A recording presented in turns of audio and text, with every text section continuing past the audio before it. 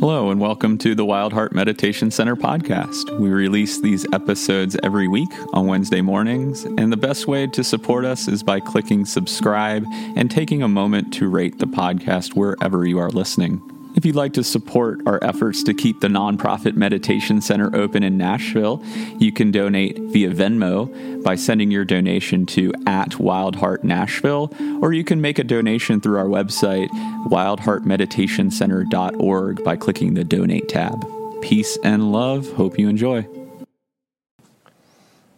I was on a retreat a few years ago with one of my favorite teachers that I love dearly and respect, named Ajahn Sucitto. And he's been a Thai forest monk for 40 plus years. It's rare that he comes to the U.S. And so I got into this retreat and I sat the retreat. And on probably the second to last day, we were in the meditation hall with him. And there was this really heartfelt moment where he was sharing his appreciation with us.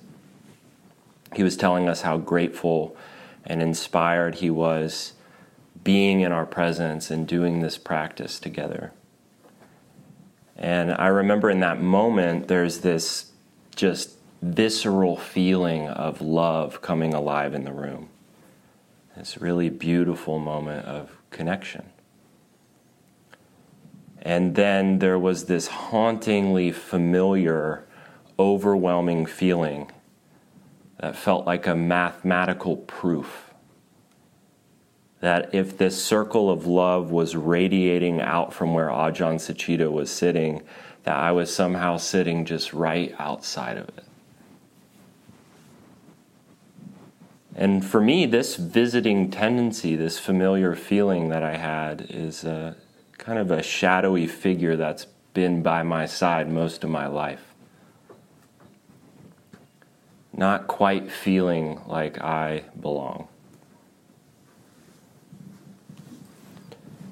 For a long time, there's been this part of me that's been longing to be loved, but has been crowded out by all of the parts of me that are striving to be something that could be loved.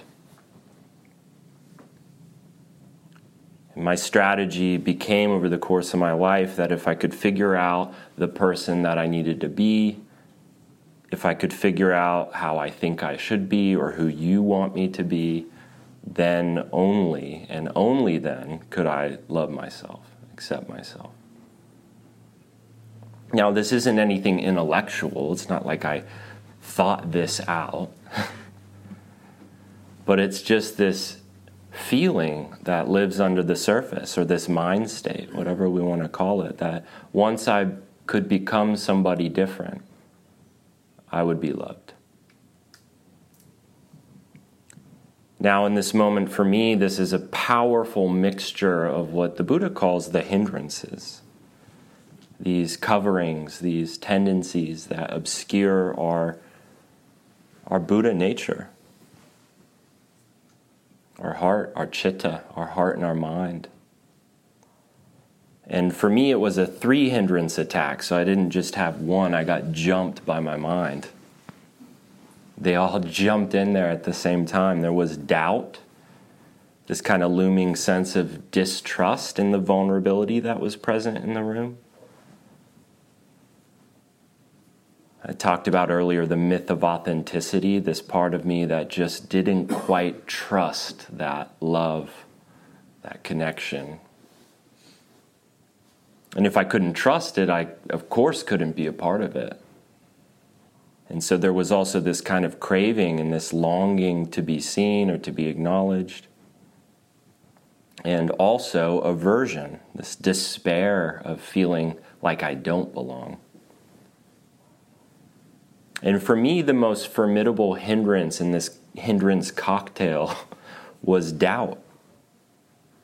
It's because of my distrust and vulnerability that I couldn't feel a part of the love that was being freely offered in the room.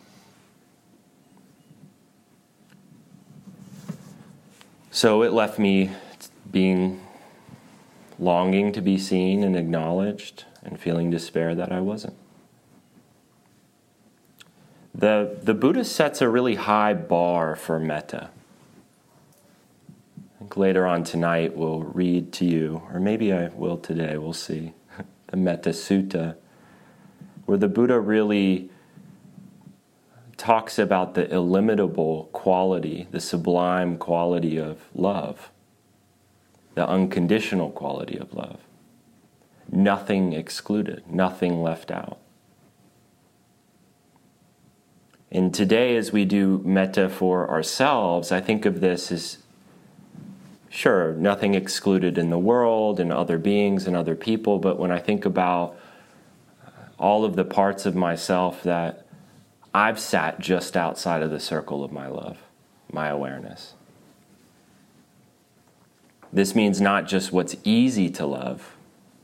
Oh, I'm a good public speaker, or people tend to like me, or but those haunting parts of ourselves, those annoying parts of ourselves, the needy parts of ourselves, the painful,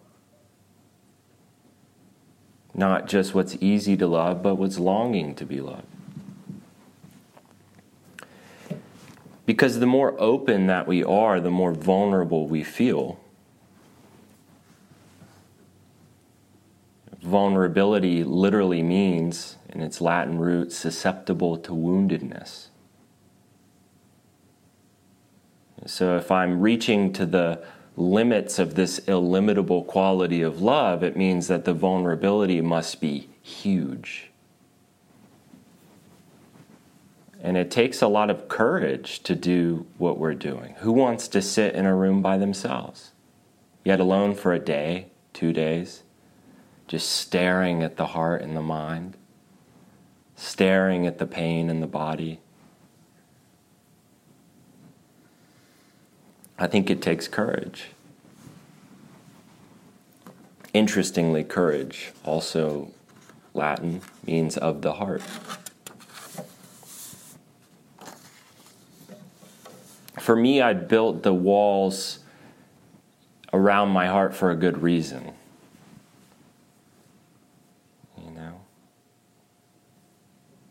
It's like annoying when you get to the place where you're like, I don't want to do that anymore. I want to have a soft, open heart, but that shit's scary.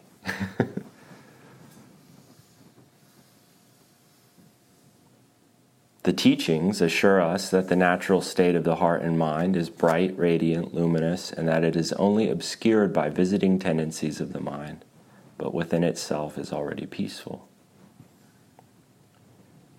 The First Noble Truth, the Buddha, I think, sets out to normalize our dis-ease, our stress, our difficulty as human beings.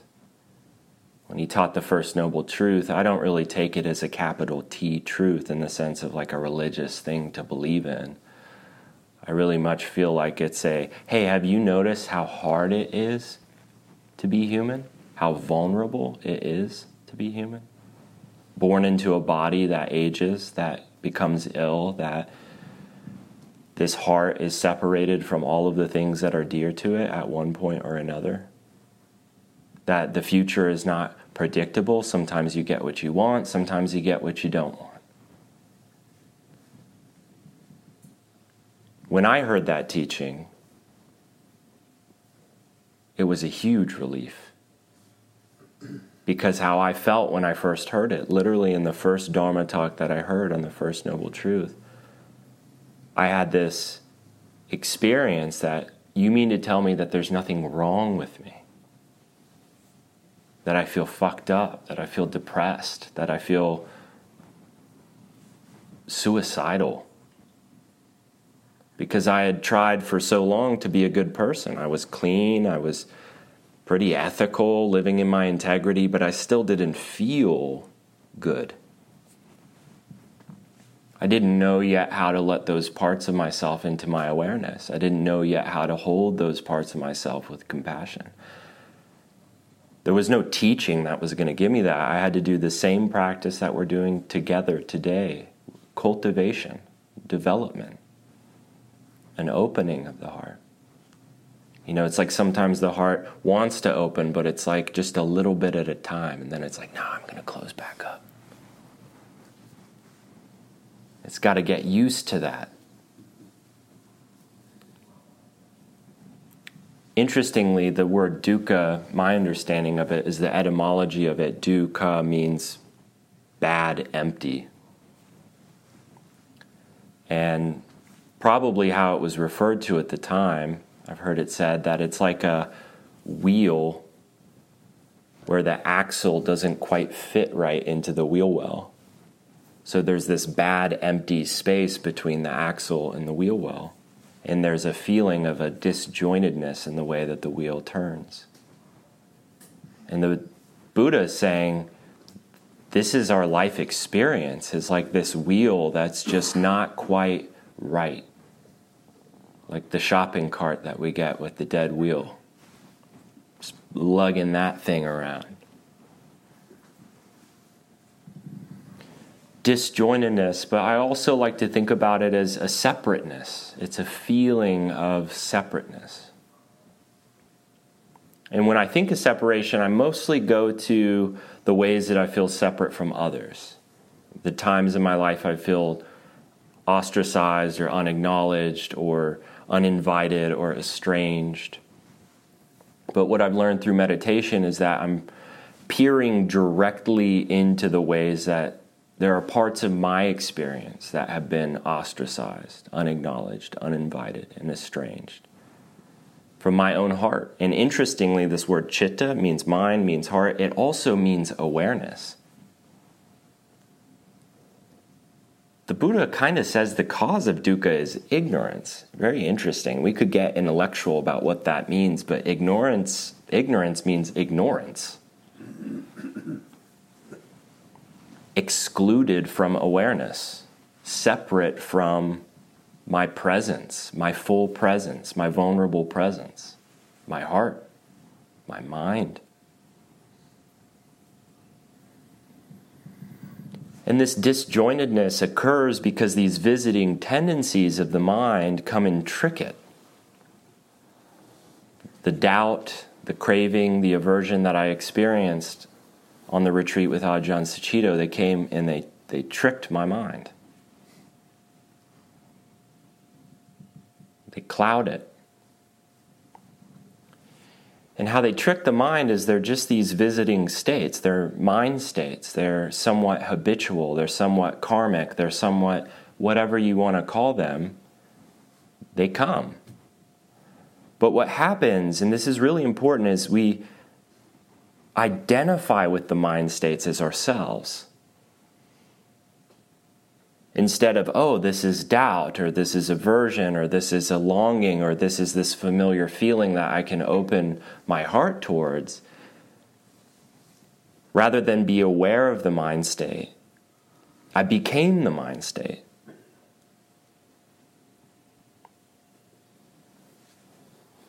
In that moment when with Ajahn Suchito, I was aware that I wasn't aware that this mind state was doubt or craving or aversion. I became the one that didn't belong.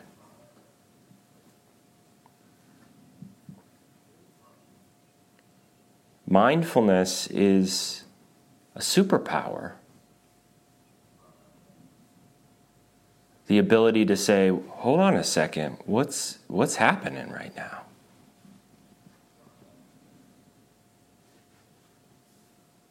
Vipassana, to see clearly into. Vipassana, to see clearly into. What's happening right now? Oh, this is that familiar feeling. There's the doubt again. I can't trust this. There's the craving again. I long for this. There's the aversion again. I'm not a part of this. And it's not our fault that the mind does this. I think even in neuroscience, they talk about one part of our brain that experiences and the other part of our brain that interprets. And in the interpretation, the experience becomes something that is happening to me, is because of me, or is a fundamental part of who I am.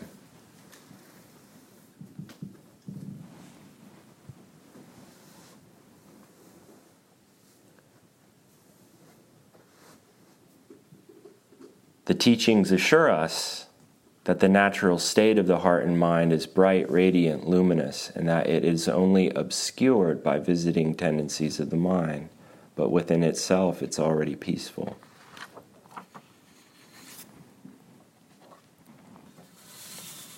So for Siddhartha, he had left his life of luxury and made the hard decision to leave everything behind and to go out in search of a higher happiness, a happiness that couldn't be found in the privilege of his upbringing. And he met spiritual teachers and he practiced, and temporarily the mind states, the visiting tendencies would subside, but then they would come back. And he said, how do I stop this suffering, stop these visiting tendencies? He said, well, the problem must be that this body and this mind is so addicted to pleasure that I have to punish it. I have to deny my body. And he hung out with some pretty hardcore dudes, the ascetics, and tortured his body and mutilated it and starved himself. And on the brink of starvation, of course, a woman had to come and help nourish him back to life. Sujata, a really great act of compassion. This farmer's daughter came and brought Siddhartha this rice porridge. And once he was healthy enough, he set out on this resolve to sit down underneath the Bodhi tree and to not get up until he had seen through the suffering and confusion in his mind. And so he sits down and he pays close attention to his mind and his body. And he sits there, and he sits there, and he sits there. It's like that 3 o'clock sit in the afternoon. Feeling his breath as it comes and goes, investigating the pleasant, unpleasant, neutral tone of every thought and feeling and sensation. He opens his awareness in a more compassionate way, and this is a breakthrough. Not trying to stop any experience, no matter how unpleasant it may be, but instead meeting each moment, each thought, each feeling, each sensation with kindness. But just as the Buddha started to open up his awareness, he was visited by a demon named Mara. Mara's first line attack was anger, hatred, ill will, violence, shooting arrows and spears down on the Buddha, attempting to undermine his resolve and to get him up off his seat. I relate to this on retreat when I'm sitting with the pain. Fuck, what did I get myself into? I know pain's a part of it, but it's not supposed to be this painful. I can't tell you how many times I've convinced myself that I was going to have to amputate my own leg with some scissors in the dining hall after the sit. Like, it's a medical issue. And getting up, and literally like 2 minutes later, I'm completely fine.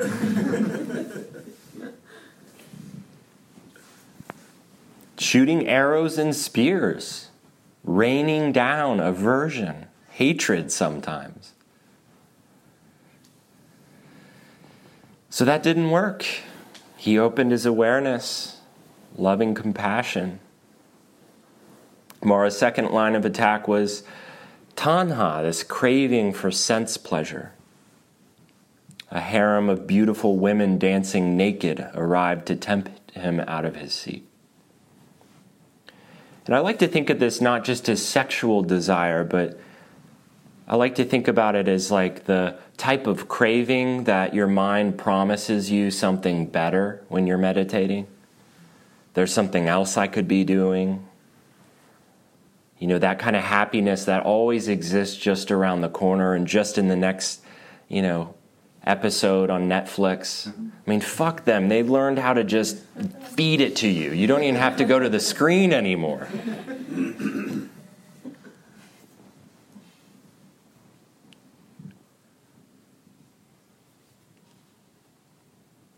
And that doesn't work. The Buddha sees right through it. He sees, oh, this is craving arising in my mind. Opens his heart with compassion, lets it be there. He rides the crave wave. It subsides. What's next? Mara takes one final stab, his most formidable opponent. Doubt. And he challenges the Buddha and he taunts him with criticism and with judgment. Who do you think you are? And when that doesn't work, he starts to doubt the practice and the path. And he says, I don't even think this is going to work, dude. Like, you've been on this for 7 years and now you're sitting under this tree. Probably not going to happen for you. And to prove his resolve, what the Buddha did is he took refuge. I like to think he has this realization that this is the only experience that exists. This is the truth. This is the way because it's here. And he touches the earth, touches the ground. The 4 elements, earth, air, fire, water, that make up all forms in existence, on his side, as he continues to be mindful and aware of his mind and body. He seeks refuge in staying in the present experience, present awareness, radiating loving kindness.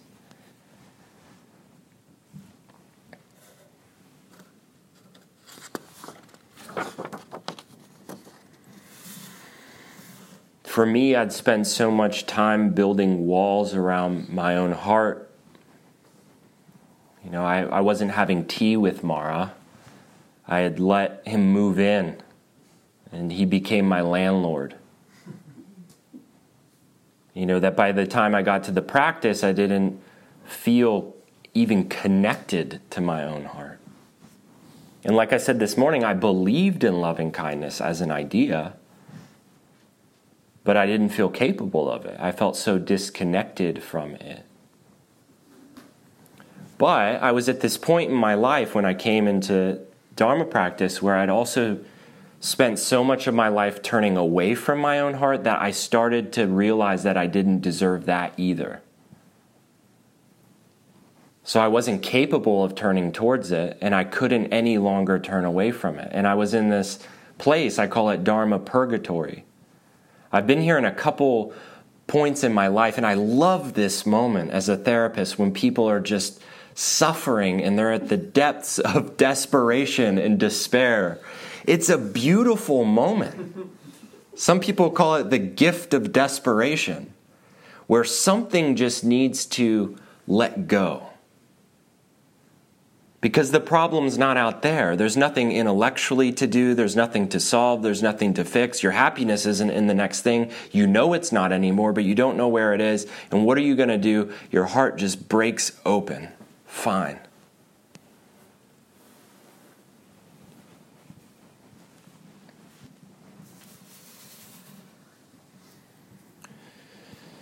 It's why I like to think of this community as the community of the brokenhearted, right?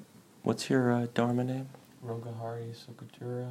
Rogahari Sugatura is Mikey's Dharma name, and it means? Healer of the brokenhearted. Healer of the brokenhearted. Very fitting. You know, we're not usually the people that wanted to be here. I had one of my wife's friends one time called me a reluctant yogi. She's like, you don't even like to meditate or yoga or any of this shit. And I was like, yeah, I hate it. She's like, why do you do it? Right? I'm kind of one of those people that had nowhere else to turn.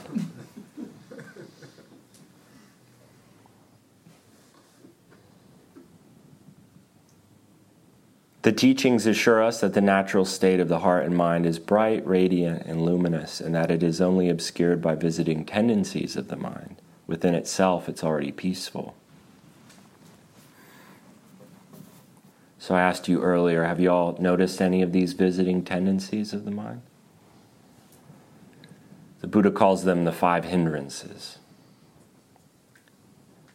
Craving, aversion, restlessness, lethargy, and doubt. Ajahn Chah calls them strange and wonderful creatures.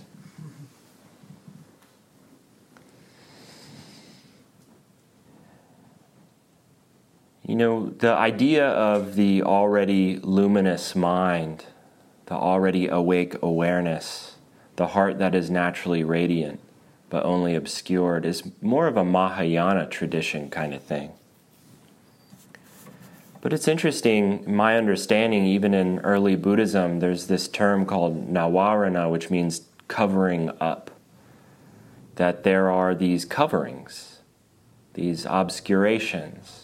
Something here, as the Buddha says in one of the discourses, he says, so very hard to see. He says it's subtle and it's sensed by the wise.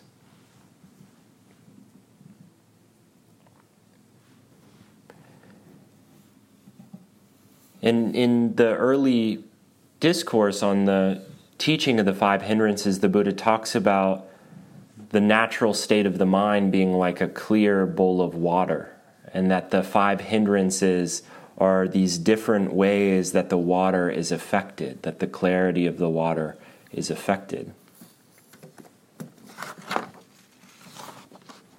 The first is sensual desire.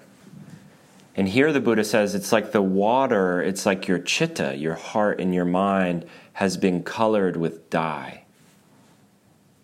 It's the old rose-colored glasses metaphor. That sense of craving of the promise being in something outside of this moment. And this can be in a sensory pleasure, a pleasant sight or sound or smell or feeling. It can be a pleasant thought that we want to entertain. That little impulse to go get tea during the walking meditation.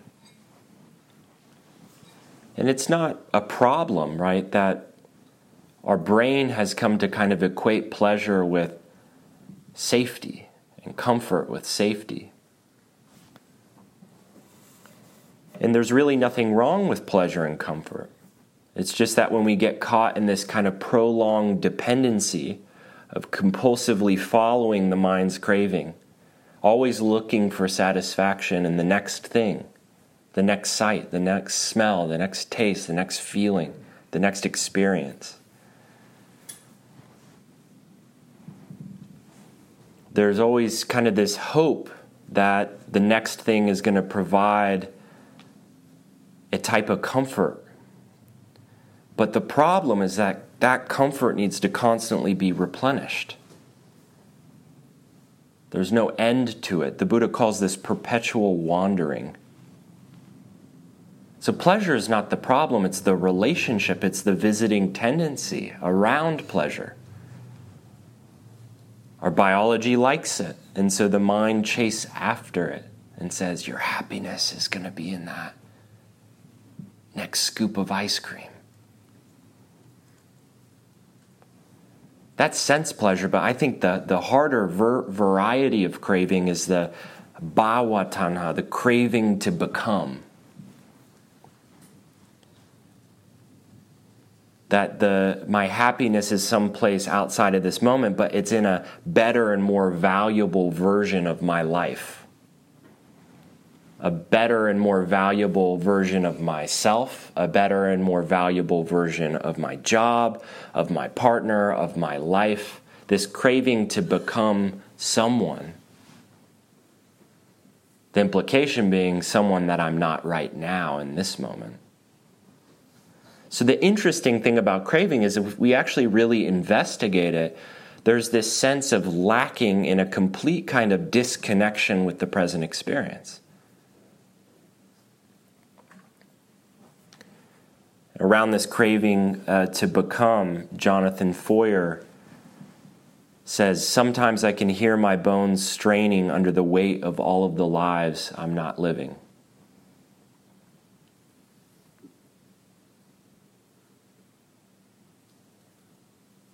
You ever feel the pressure of becoming?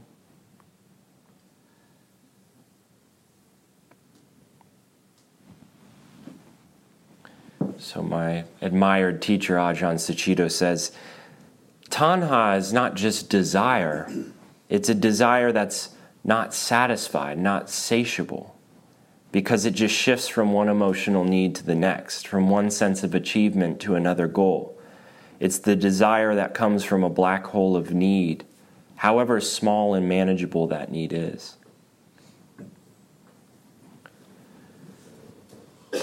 And so bringing loving kindness to the mind that craves.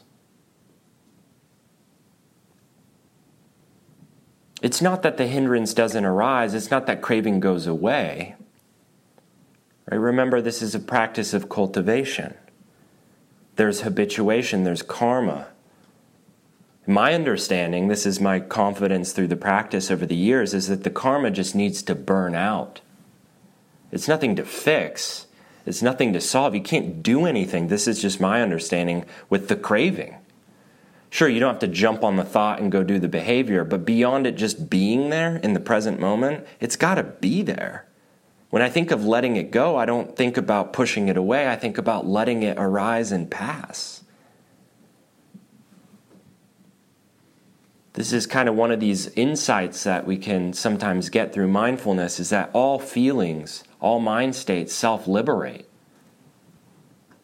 We sit here long enough, how I felt this morning is not how I feel now.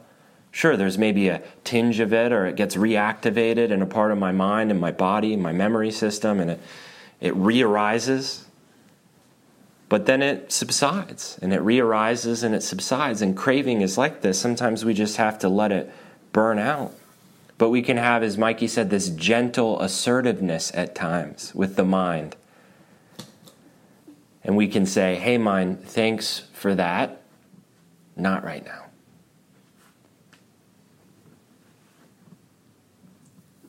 An act of love. A healthy boundary with the mind.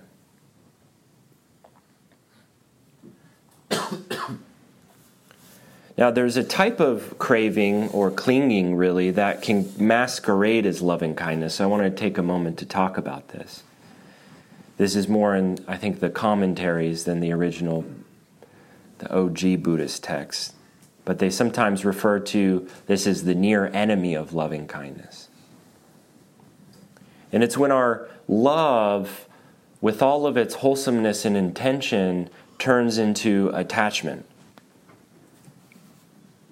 You know, where, in particular for another person, if I am wishing them loving kindness, the loving kindness can sometimes have this sense of expectation, or the sense of feeling that we know what's right for them, or sometimes a sense of control, or sometimes we need the other person to be happy so we can relax. And so it's this kind of like attachment to the outcome rather than unconditional. And there's this understanding that we have to cultivate this citta through our own effort and endeavor. No one can do the work for us. It's something I really trust about the Buddhist teaching, but geez, it's unfair, you know? Like, I want a religion where something else got my back and is going to help me do the heavy lifting, you know what I mean? But the Buddha's like, hey man, you got Sangha, we're in this together, but you got to do the fucking work. I'm like, man, all right, I guess I'll go sit a meditation retreat and stare at my mind, try to open with loving kindness, but then the actions flow forth. Loving actions start to follow. We see this cause and effect relationship between developing a mind of loving kindness and acting in a way that is loving and kind.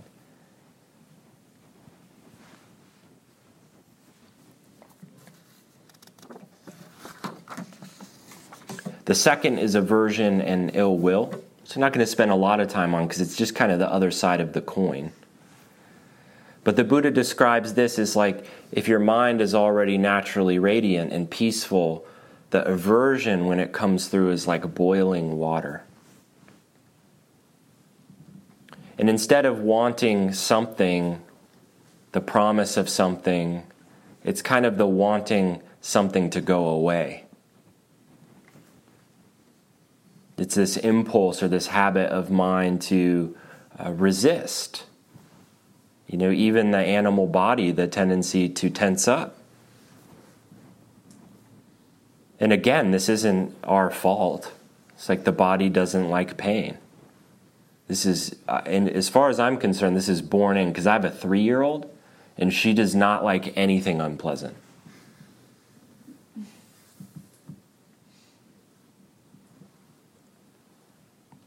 And on retreat, even like with her, I try to soften with that aversion. I tried to kind of teach her how to be with the pain. In the same ways that we learn with mindfulness, to acknowledge it and be aware of it. And to be kind and gentle with it. Like earlier I said, I think of meditation sometimes as just kind of babysitting our mind. I don't mean that in any judgments on being a babysitter, but parenting, babysitting, whatever makes sense. Seeing clearly, responding wisely. And sometimes we have a hard time acknowledging when aversion is present, because in a meditation retreat, we might try to just meditate it away. Like this happens all the time for me. It's like I'm doing loving kindness and my mind's agitated or there's something unpleasant. And I'm like, no, just love it. Don't hate it. And I do the metta phrases at the aversion with more aversion. I'm like, take that, fucking aversion. I love you. And I'm for real, though, in these moments, like this has been a big part of my experience on retreat, actually. In these moments, I try to just be like, okay, like, just let the agitation and aversion be here. Like that is an act of loving kindness, just to be like, I can stop the phrases for a moment and just breathe and be like, yeah, this is hard right now. That's okay. This doesn't need to go away. I don't need to keep working to push it away. It just can be here.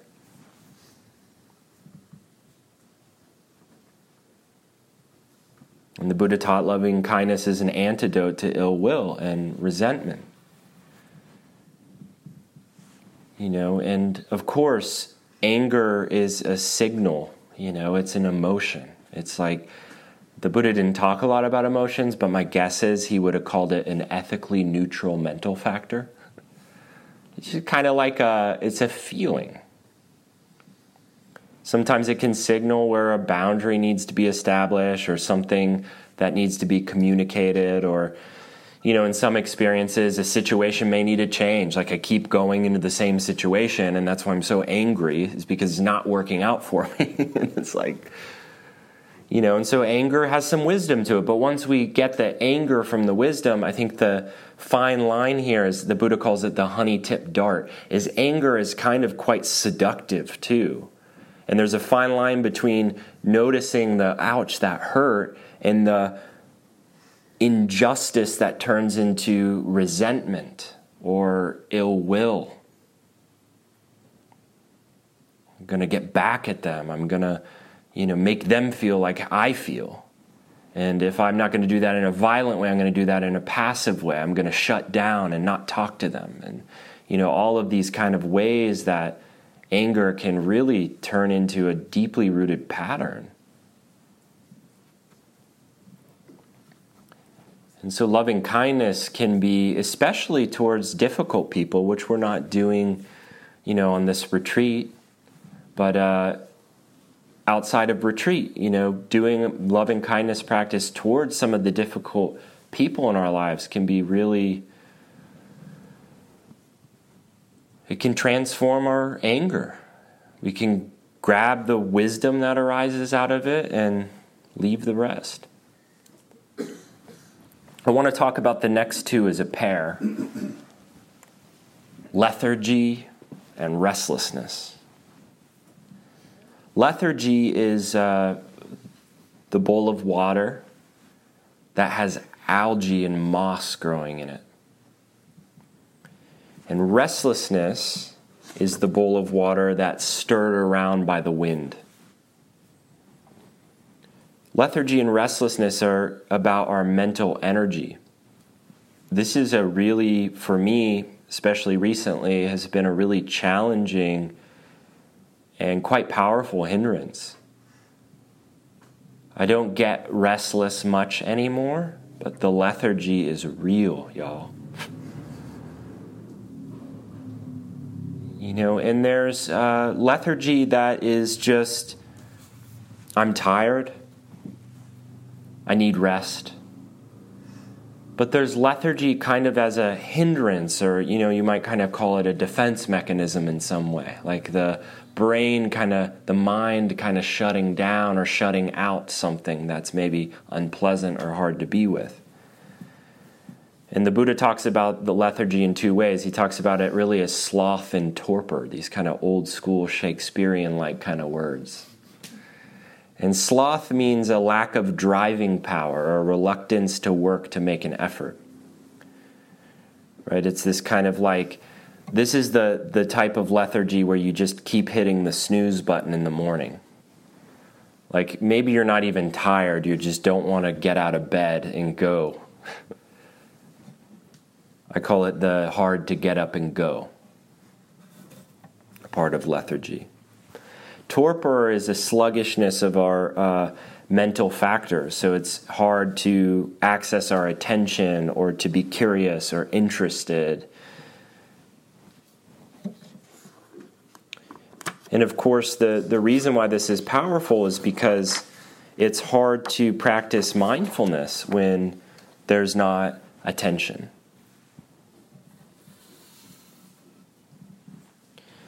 And one of the helpful things I've learned with lethargy is because it's been such a pervasive visitor for me over the last couple years, is to really soften my relationship with it. Even loving kindness there. Okay, there's sleepiness in the mind. Watching my mind kind of come in and out of these states of zoning out or checking out and then coming back in. Or tiredness and then alertness. On retreat, we can also do standing meditation. A lot of what we consume affects our physiology in a way that makes us tired. The food we eat, the amount of caffeine we use, nicotine, really anything we consume affects our mind, So the Buddha encourages practicing wise consumption as one of the ways to work with lethargy. Sometimes loving kindness can have a bright side to it, a warming up quality. So sometimes loving kindness can be energizing. It's like in tranquility practice, they talk about piti sukha. And piti is like this kind of, what do they call that? This vitality, this kind of energy, this alertness, excitability. Like if your friend came into the room and you weren't expecting them, like, fuck yeah, you're here, let's party, right? That good feeling of metta, that excited feeling. Mikey likes this feeling. Yeah. So that can help with lethargy. And the other side can help with restlessness, this kind of breathing in, calming the mind, breathing out, softening the body. As we're saying the phrases, breathing in, calming the mind, settling into the body, softening the body. A lot of times restlessness shoots up into the head. The literal word for it, I don't know the Pali word for it, but it's translated to mean quivering above. The mind that isn't quite settled in. Loving kindness has this kind of settling effect at times. It's like, oh, you're welcome here, restlessness. I learned this as a Dharma teacher, as someone that a lot of people tell me that I appear very confident when I do public speaking, but my body is always terrified. And it's like, I think I just learned to just take my body with me. I'm like, all right, dude, we're just going to do this Dharma talk together. And I'll check in with you, but let me talk a little bit more than you, please. And it's this kind of like living alongside my anxiety. This has been really helpful for me with my anxiety. It's like anxiety is not something I think a nervous animal is going to get rid of anytime soon. So we learn to be with it in a loving way. Lastly, not least, doubt. The Buddha calls this water that is obstructed by murky or dirty sludge, muddy water. It's a mind that is ultimately deluded or confused. It's a mind state that's overcome by perplexity, sometimes indecision. Perplexity is an interesting thing. It's a word that I know, but not one I've looked the definition of. And what it means is an entangled or disoriented state that comes from feeling unable to understand or deal with something. So a lot of times doubt arises around uncertainty. And the fear, there's really fear and doubt kind of are good friends. And by its very nature, doubt is hard to see because it's this state of delusion. It's a state of confusion. Because when I'm doubting something or I'm really terrified by something that's unknown, it's like the feeling is that I'm going to fall apart, right? The bottom's going to drop out. And so all of the hindrances kind of come along with doubt for me a lot of the time. One notable area of doubt is doubt in oneself, in one's goodness. In here we call this Buddha nature. Buddha touched the ground and said, the earth is my witness. This is my birthright, this present experience, because I'm living in it. That's all the adequacy I need.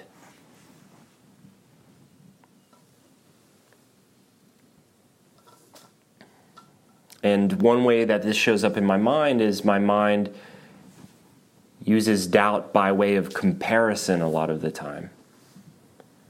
Like, well, this person's that far along or doing these things, and I'm just not confident enough, or I don't post enough on social media, or, whatever it may be. This doubt by way of comparison. And I think this is a great area to practice loving kindness. Sometimes, I remember early on in my practice, Dave said to me one time, I was going through this spiral of doubt and like a lot of inadequacy. And he was like,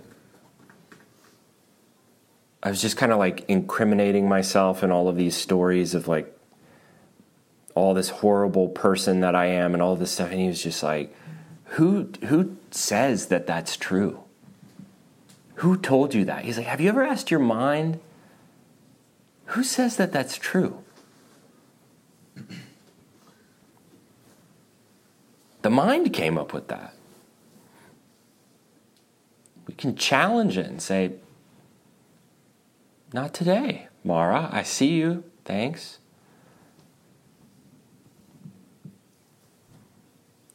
The Buddha talks about comparison, and he says, we have to look out for thinking that we're less than.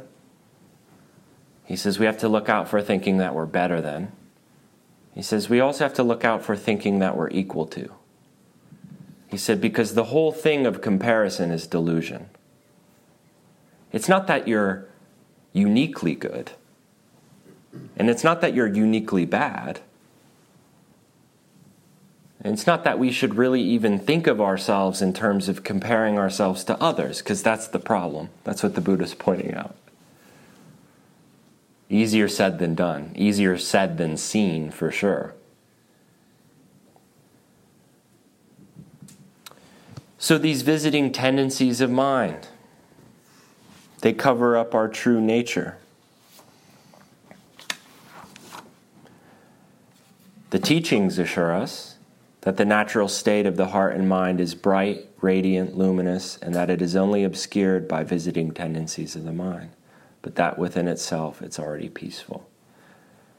And so I'll close with reading the Metta Sutta from the Buddha.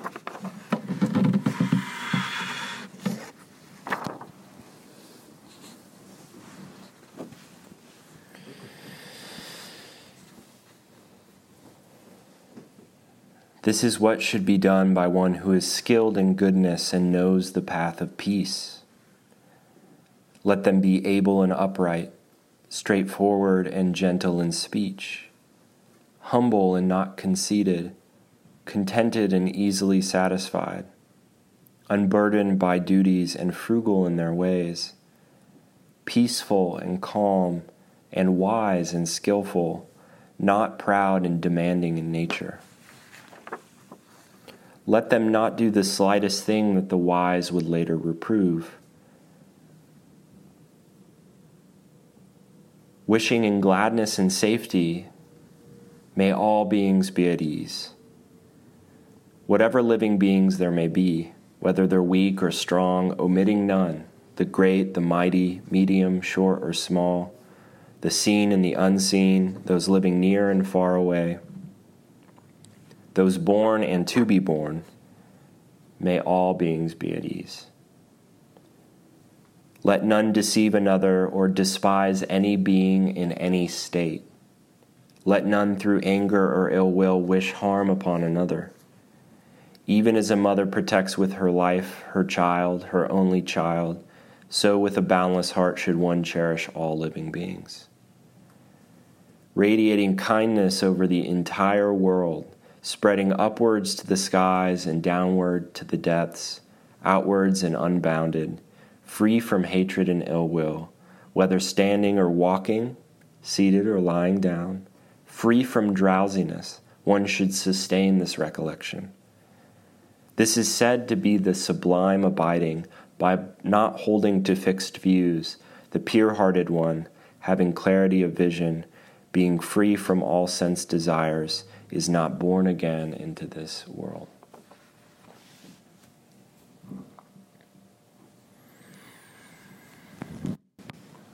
We'll sit for just a moment.